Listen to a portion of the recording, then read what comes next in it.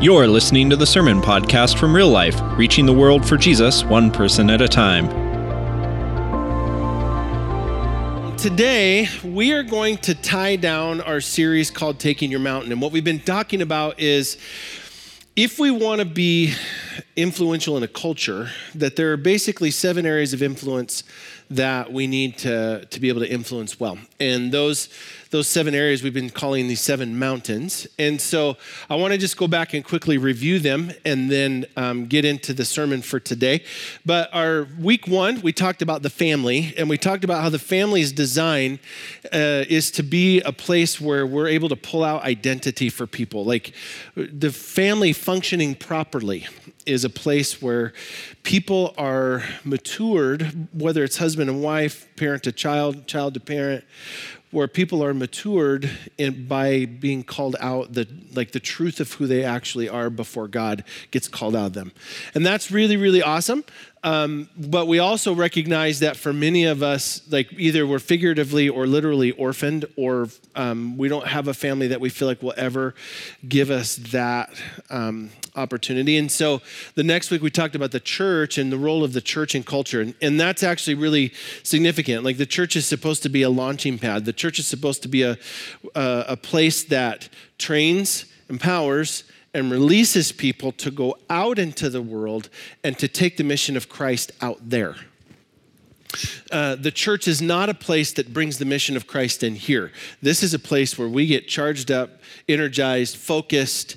We worship together. We study the word together. We get excited, and then we go out there and we put God on display out in the mountains of culture. So that's what we talked about then. We talked about education and how we can humbly engage education, which is important. It's important to have truth, but it's also important the heart behind the truth that we're presenting, that matters. And then we talked about government, which was everybody's favorite. And it was interesting throughout this series. It seemed like on the news there was some major story that was tied directly into the mountain that we were talking about. And so this particular week was the week that they had the issue with all the border stuff and the kids in the Walmart buildings and the separation of the families, and it was a mess, And on one hand, you had people going, hold the border, we had to protect our country. And then you had people that were like, your God would never condone child abuse, ever. And it's just this big, it's complex. And so we had that on the week that we talked about government. So that was awesome. I was so thankful that I was in Turkey that week, which, by the way, was amazing. You should totally come to Turkey with me. You will see a lot of really cool looking rocks. No, it's awesome. It is awesome. Awesome experience. Then we talked about media and where do we take in information, and then how do we give commentary about that information?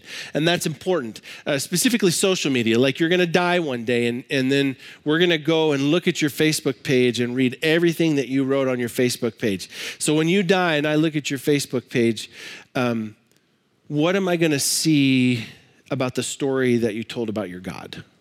Like what was your God like? Who was your God? Your social media is going to reveal that. It's going to reveal that. So we talked about that. Then last week we talked about art, and Chris did a bang up job with that last week here. He's moved from the preaching drummer to the drumming preacher. He's a preacher first and a drummer second now, I guess. So that's good news. Finally get some real preaching in here. Finally, after all these years. And so today what we're going to do is we're going to tie down with this last influencer of culture, which is business. Now let me put some qualifications on this. You're going to fit into one of basically 4 categories. Either you own a business, or you work for somebody who owns a business, or you're married to somebody who works in a business, or you're married to somebody who owns a business.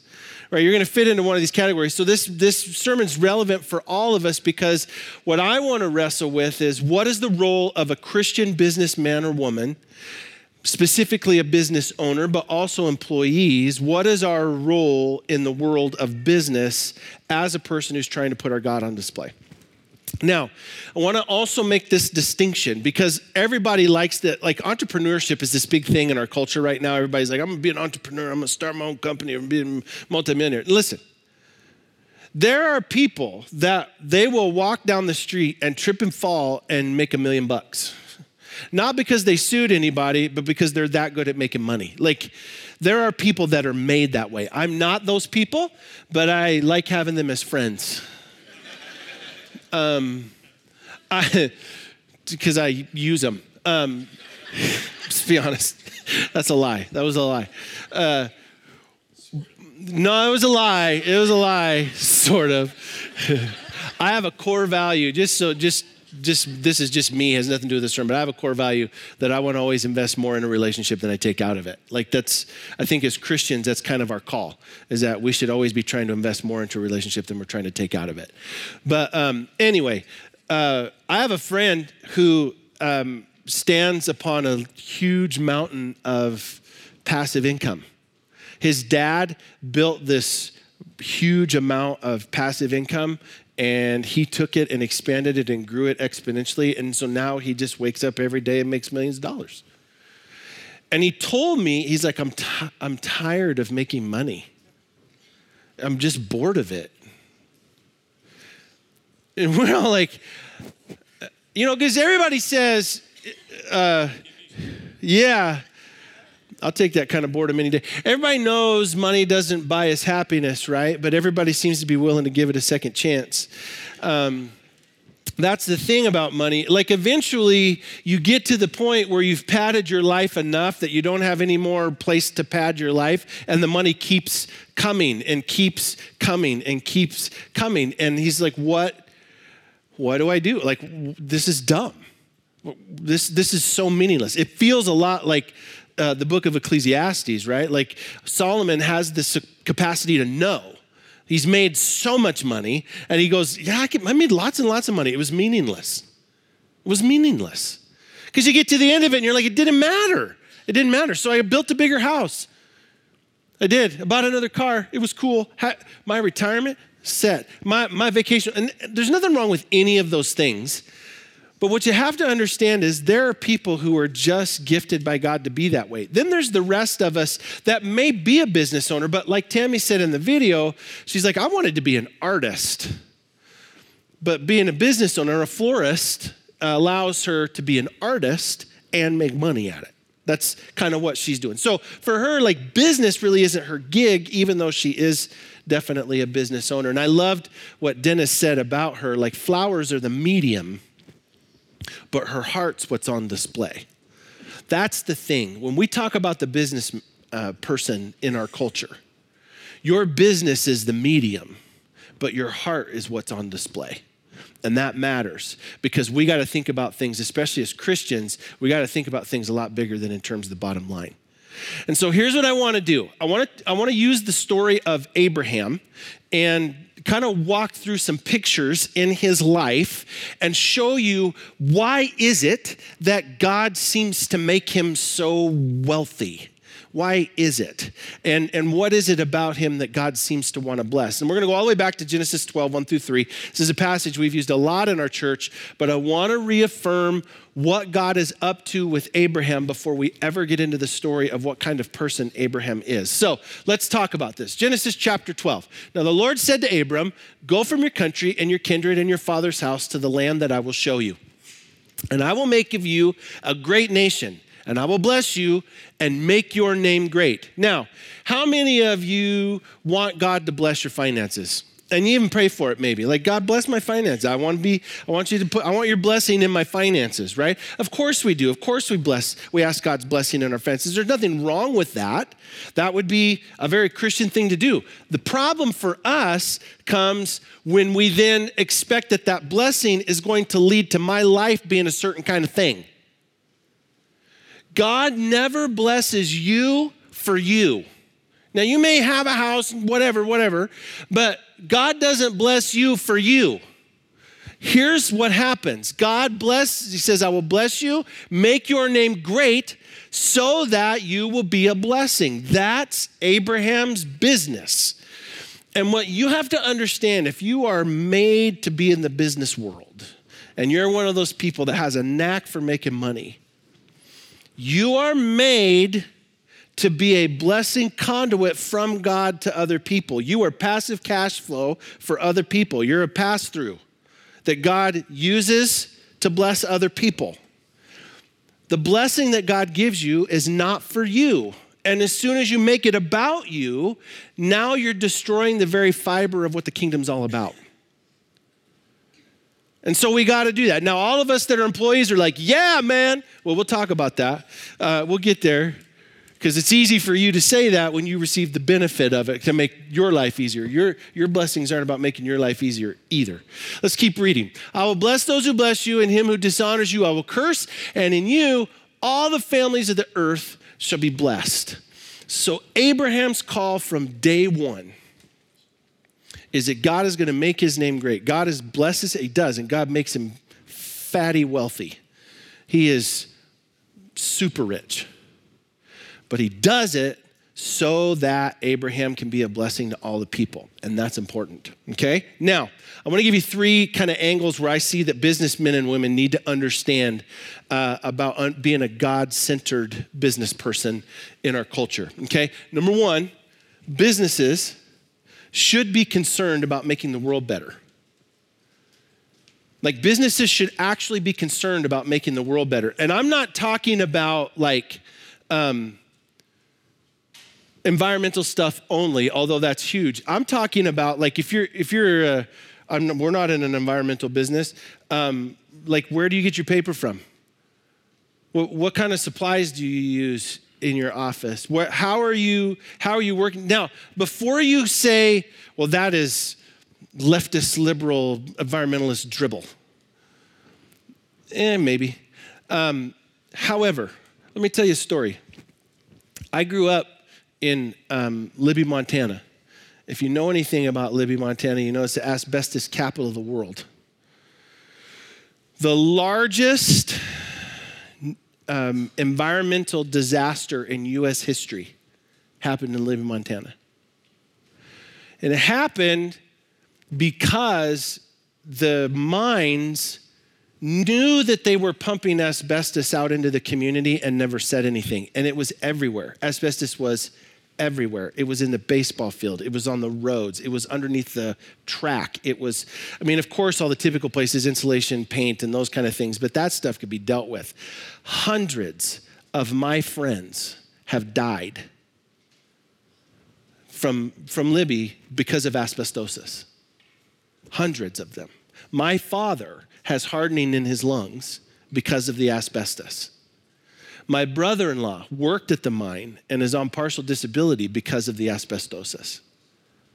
Like this hits close. And the thing that's hard for me is, like, now, every time that I cough, I'm like, it's probably just allergies, but what if it wasn't? You know what I'm saying? Like, I have to live in that kind of question world, even for me. And the thing that kills me is the mines knew what they were doing, but they had no concern for anything other than the bottom line.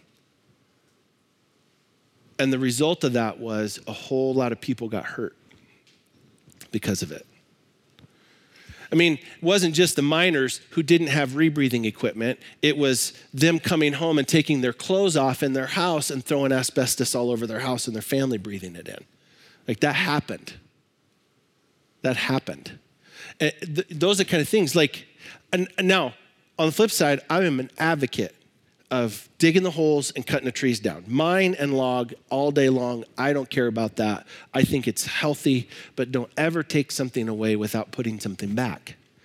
Don't just, like, the Christian business needs to function with the world in mind, because creation matters to God, and therefore it has to matter to us. Like, we should care about water consumption and soil conservation, and like, we should care about those things. We should care about those things. In fact, it's biblical. Look at Genesis chapter 13. This is a story of Abraham and Lot separating, and I want you to see this story. If you come with me to Israel, we'll actually go where this happened, and you'll see it. There is a line where they were standing. There literally is a line running down the ridgeline. It is brown on one side and green on the other. Like it's crazy where the weather comes in and stops and it rains and then it goes to desert past that. So now Abraham was very rich in livestock, in silver and in gold, and he journeyed on from the Negev as far as Bethel, to the place where his tent had been at the beginning, between Bethel and Ai, creatively spelled Ai. To the place where he had made an altar at the first, and there Abram called upon the name of the Lord. And Lot, who went with him, with Abram, also have flocks and herds and tents, so that the land could not support both of them dwelling together. Now, here's the thing. Abram is very aware of environmental impact. Like, you can take a certain amount from the environment and it's okay, but if all these flocks drink all the water, then it's not just his flocks that pay the price. The grass doesn't rejuvenate. So now it's generationally causing a problem. Does that make sense? Like, Abraham is aware that there's too many of them they're going to damage the world by staying together. Now, question. Who's the boss of this relationship? Abram, right? Lot is his freeloading nephew who comes along for the ride, and Abram is the patriarch. He's the boss. Now, I want you to see what he does here. And there was strife between the herdsmen of Abram's livestock and the herdsmen of Lot's livestock. At that time, the Canaanites and the Perizzites and the Vegemites were dwelling in the land. They came from the land down under. And they ran to Abram and they said, you better run, you better take cover. Now I get it. There was like, the last third was like, oh, Vegemite. Then Abram said to Lot, let there be no strife between you and me, and between your herdsmen and my herdsmen, for we are kinsmen. Is not the whole land before you? Separate yourself from me. If you take the left hand, then I'll go to the right. Or if you take the right, then I'll go to the left. Okay, so Abram goes to Lot and says, Lot, you pick. Now, who's the boss in this relationship? Abram. He says, Lot, you pick. You go left, I'll go right. You go right, I'll go left. I don't care. You go wherever you want to, Lot, and I will just make do the other direction. I don't want any strife. There's no reason. The relationship is more important. I loved what Tammy said about the fact that she said, I've lost money on things because the relationship was more important, and doing what I said I was going to do mattered more. Like, I love that. Okay, so Lot lifted up his eyes and saw that the Jordan Valley was well watered everywhere, like the garden of the Lord, like the land of Egypt in the direction of Zoar. Come with me and we'll hike Zoar. This was before the Lord destroyed Sodom and Gomorrah. So Lot chose for himself all the Jordan Valley, and Lot journeyed east. So Lot looked and saw the green stuff, and he's like, I'll take that. Abram, the boss, the one who's trying to be generous, the one who's trying to take care of his people, gets shafted. And what does Abraham say about it? Nothing. He doesn't say anything about it. He doesn't go, oh, can't believe these people are so unappreciative. Does he know what I provide for him? What a jerk. Right? It's not Abram's perspective. Abram saw that there was an impact being made on the world, and he needed to fix it. And so he did, and it didn't matter how, he did it. Now, second thing that I think business people need to be aware of is that they need to be very intentional about making the people that they employ better. Now, before you say, those of you that are business owners are going to do this. I know you. I know you're kind. This is what you're going to do. I do make their life better. I give them a paycheck. Right? Yeah, so does every other pagan business owner in the whole world. So big deal. Like, yes, you give them a paycheck, and yes, they earn it, and yes, they should be thankful for it. Yes, yes, yes, yes, yes. But that is not what we're talking about when we're talking about putting your God on display. Oh, by the way, if that is where you're going to stand, maybe it is putting your God on display. It's just not the God of the Bible. And I'm really not trying to beat you up, but I am kind of, because like, we love money, and maybe too much. Maybe too much. I want to show you another story. This is Genesis 14. So we keep moving through Genesis. So this is what's happening. There's a group of 5 kings that go to war against a group of 4 kings. And the group of 5 kings wins, and they come in and they conquer Sodom, which is where Lot is living, and they plunder it. And so they take a bunch of goods, they take a bunch of people as slaves, and one of the people that they kidnap is Lot. Okay, so let's read the story. So the enemy took all the possessions of Sodom and Gomorrah and all their provisions and went on their way. And they also took Lot, the son of Abram's brother, who was dwelling in Sodom, and his possessions and went on their way. Now, if I was Abram, I'd be like, justice. That's what you get when you try to, karma. You tried to stick it to the man and you got stuck back. That's what you get. You should have, if you'd have cared, but no, you try to shaft me. I'm the one who has God on my side. Look at me. I'm the blessed one. You tried to shaft me. You got hauled off. That's what I would have said if I was Abram. Maybe now we're learning why I'm not. Then one who had escaped came and told Abram the Hebrew, who was living at the oaks of Mamre the Amorite, the brother of Eshcol and Aner. These were allies of Abram.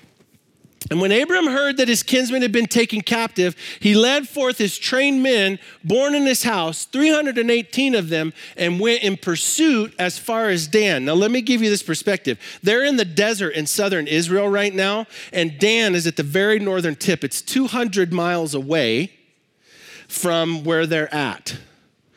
And Abram leaves his family exposed, leaves them kind of like in the Lord's hand, takes all of his fighting men and goes after the nephew that shafted him. Wait a minute, what? It gets better.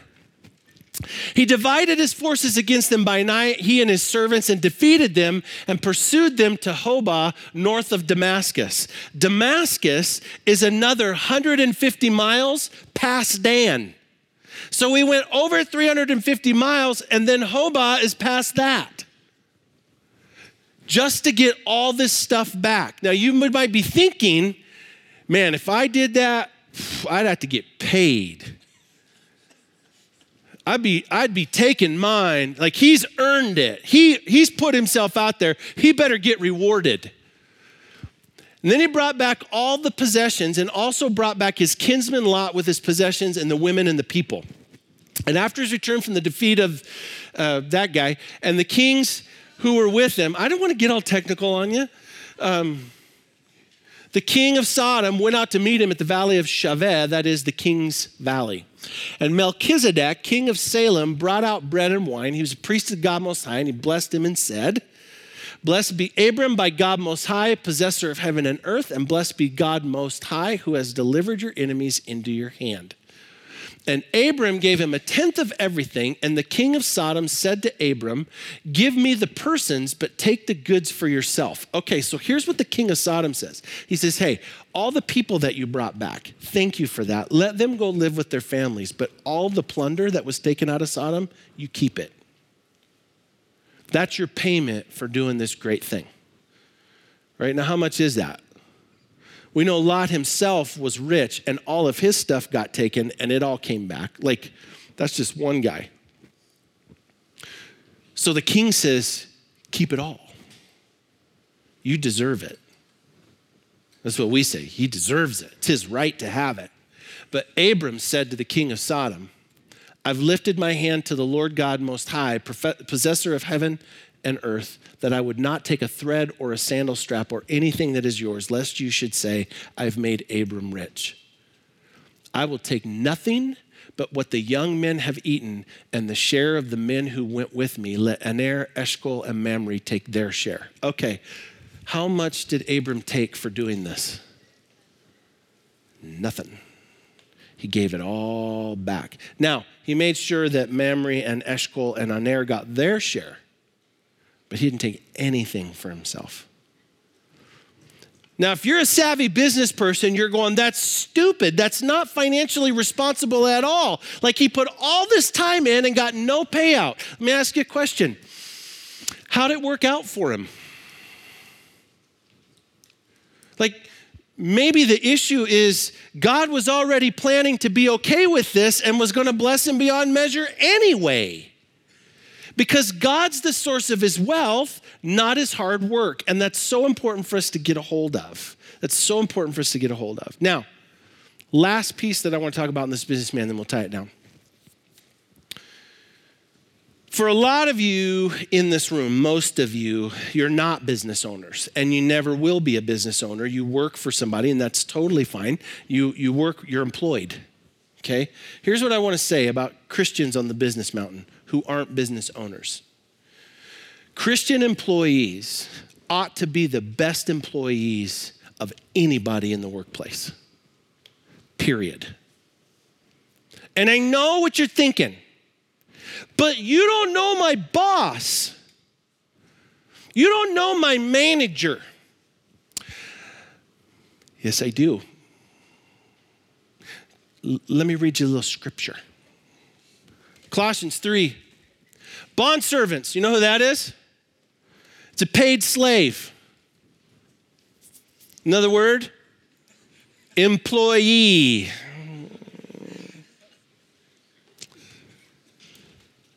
Obey in everything those who are your earthly masters, not by way of eye service as people pleasers. Don't do it just when they're looking at you, but with sincerity of heart, fearing the Lord. Whatever you do, work heartily as for the Lord, not for men, knowing that from the Lord you will receive the inheritance as your reward. You are serving the Lord Christ. Who is your boss? According to the Bible, Jesus is your boss. I do know your boss. And you can go, well, that's a really nice metaphor. But no, that's actually what the Bible says. Like that's actually what the Bible means. When you go to work, whoever you go to work for, it is not for the person that you work for. So as a Christian employee, you should be somebody that sets the bar far and above because you're working for the Lord. Like, I know your boss. He's actually pretty awesome. Maybe the problem is that when we think that we're working for a person and not for the Lord, that we don't know our boss as well as we say we do. And here's what will happen, I promise you. Those managers and bosses and coworkers that are difficult to work with, they will take advantage of you. They will. They'll take credit for your hard work. They'll step on you to get promoted. They'll manipulate you. They'll distort what you said. They'll say all kinds of things about you. They'll make you do all the crummy jobs. My daughter at her job, she was like, Dad, I'm so tired of getting told to clean the bathrooms. Nobody else will clean them. I was like, who are you cleaning bathrooms for? For the customers. Who are you cleaning bathrooms for? My 17-year-old son, this is a fun phase in my life when my kids are kind of emerging into like the real world. And they're like, adulting is hard. Surprise. My 17-year-old son, he was telling me the other day, he's like, Dad, he's a janitor at Good Sam. It's a retirement facility. That's what he does for not glamorous. He's like, Dad, a lot of people think I just clean carpets and pick up poop all day. And he said, I do a lot of that, but here's how I feel. He said, this is the last few years of these people's lives, and I feel like I want to do everything that I can to make their life comfortable. Who do you want to work for you? Somebody who has a vision? Like there's this thing in our culture about find your passion and work in it. Like, okay, that's great, but maybe the problem is that you ought to develop a passion for the work you're already in. Like if my son can do it for being a janitor, I think we can figure out how to make that happen. But I hate my job. Then change jobs. I can't. Then find a passion for your job. But I hate my job, right? Like, oh, well then what you're saying is you're revealing who your God is. Are you with me? Like at the end of the day, there's no excuses. There's no excuses. I worked at a grocery store in high school. I hated it. Facing the salad dressings, like a whole aisle of salad dressings. I hated it. And then I looked down, and by the time I was done with the aisle, invariably somebody else has come in and they grabbed one, but they knocked 3 out of the way to get it. Like hated it. And I remember telling my dad, I was like, Dad, I don't want to go to work. He said, why? I said, it's not fun. Like, work is no fun. He said, well, this like consistently, my dad, old Kentucky Charlie, they call him. My dad would say, well, if work was fun, they'd call it play. Like maybe the issue isn't for us to find a job that's fun. Maybe the issue is to find a passion for the job that we're doing. Christian employees, no matter who your boss is, should be the best employees in a company. You should go early to work. You should show up early. Now, here's the deal. I don't know if you guys show up early to work or not. All I have to measure is how you come to church. And if you go to work like you come to church, you're going to get fired. You should show up early. You should stay late. You should not take pens from your work. You should not take paper from your work, paper clips from your work. Listen, I'll be real straight with you. If you go to work and you get on the computer and you're surfing your Facebook or YouTube or whatever, you know what that is? You are stealing from your employer. And you need to go and apologize to them. Unless your job is to look at Facebook and watch YouTube. Some people get paid to do that. You're like, I could do that job. Obviously, you do it for free. Here's the thing, though. You're stealing from your employer when you're wasting their time. They're paying you to be productive. You should find ways. You're like, well, I don't have anything else to do. Clean the bathrooms. Sweep the floor. Take out the trash. Well, I don't want to do that. Oh, well, then you're telling me who your God is.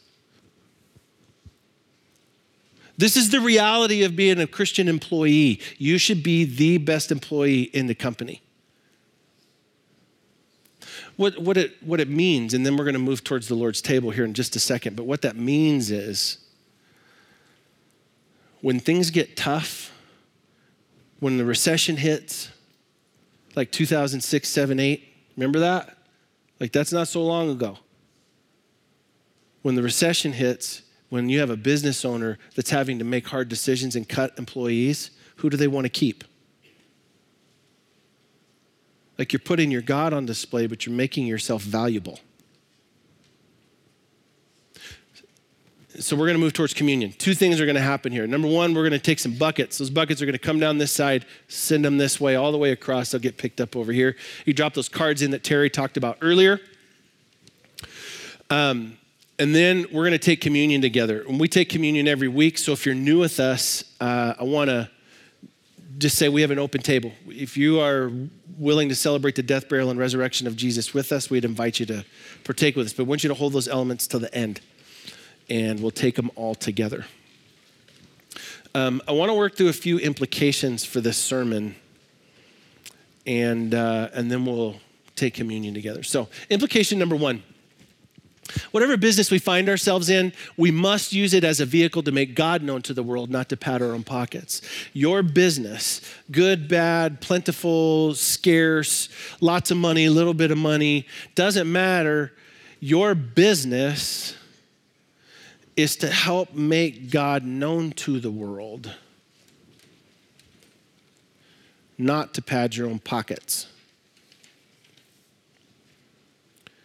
And you've got to think about it in those terms. How are you in your business, in your job, making God known to the world? How are you doing that? Implication number 2. Even if you hate your job or your boss, as a Christian, you have an obligation to God to be the best employee possible. I talk with business owners all the time in the community. It's just, I have this opportunity to meet a lot of business owners.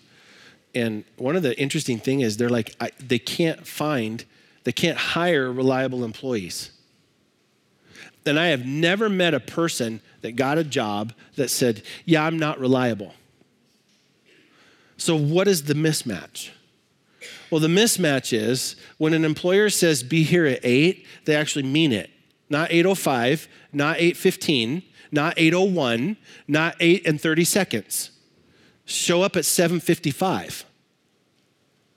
It's responsible and it's rude to show up late. It's disrespectful. Even if you're like, it's no big deal, they don't really care. You should care. You're like, well, I can't manage my time well. Then get up earlier. Like, stop making excuses and be a good employee. My son, who works as a janitor, I'm like, dude, if you'll just show up on time and work hard, you will never lack for work. And it's weird. They are singing his praises. They're like, this place never been so clean. He's like, Dad, I'm 17. I've never cleaned anything in my life. I said, all you're doing is showing up and working hard.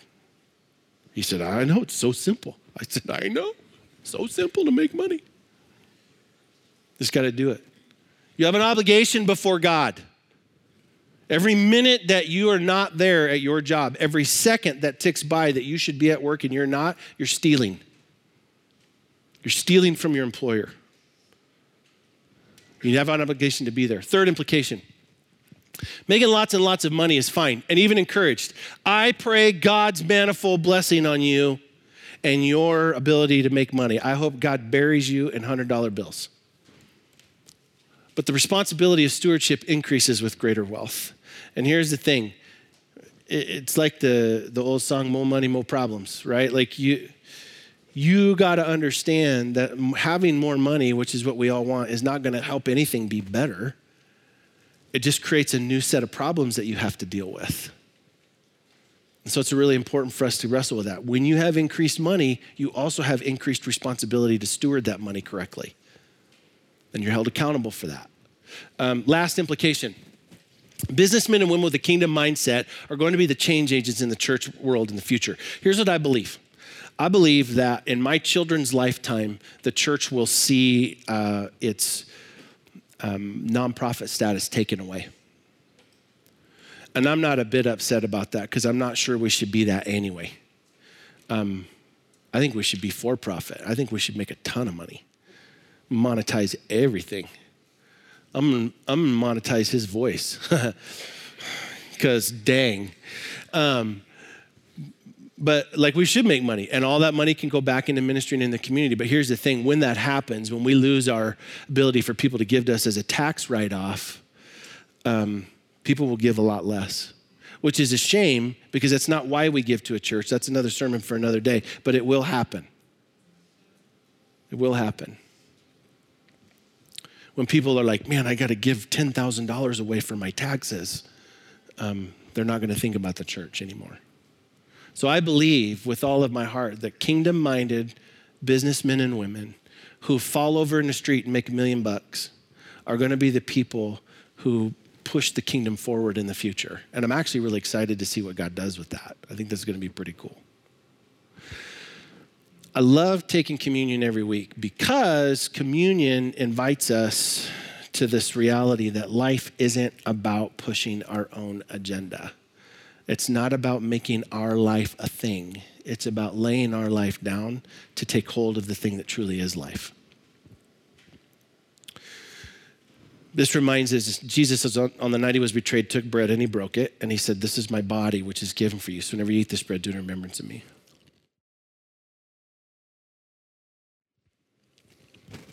The same way after the dinner, he took a cup. He said, this cup, it's a new covenant in my blood, which is shed for you. So whenever you drink this cup, do it in remembrance of me. Lord, today, as we walk out of the doors of this building, and tomorrow morning as we get up and go to work, I pray that you would give us wisdom to know how to put you on display well with our coworkers, with our bosses, with our employees. Wherever we find ourselves, Lord, help us to see business as an opportunity to make you known rather than an opportunity to pad our own bank account. Thank you, Lord, for this amazing privilege and responsibility. In your name, amen. We hope you've enjoyed this message from Real Life. If you'd like more information on who we are, what's happening in our church, and how you can get involved, visit us on Facebook and Twitter, and visit our website, liferotp.com.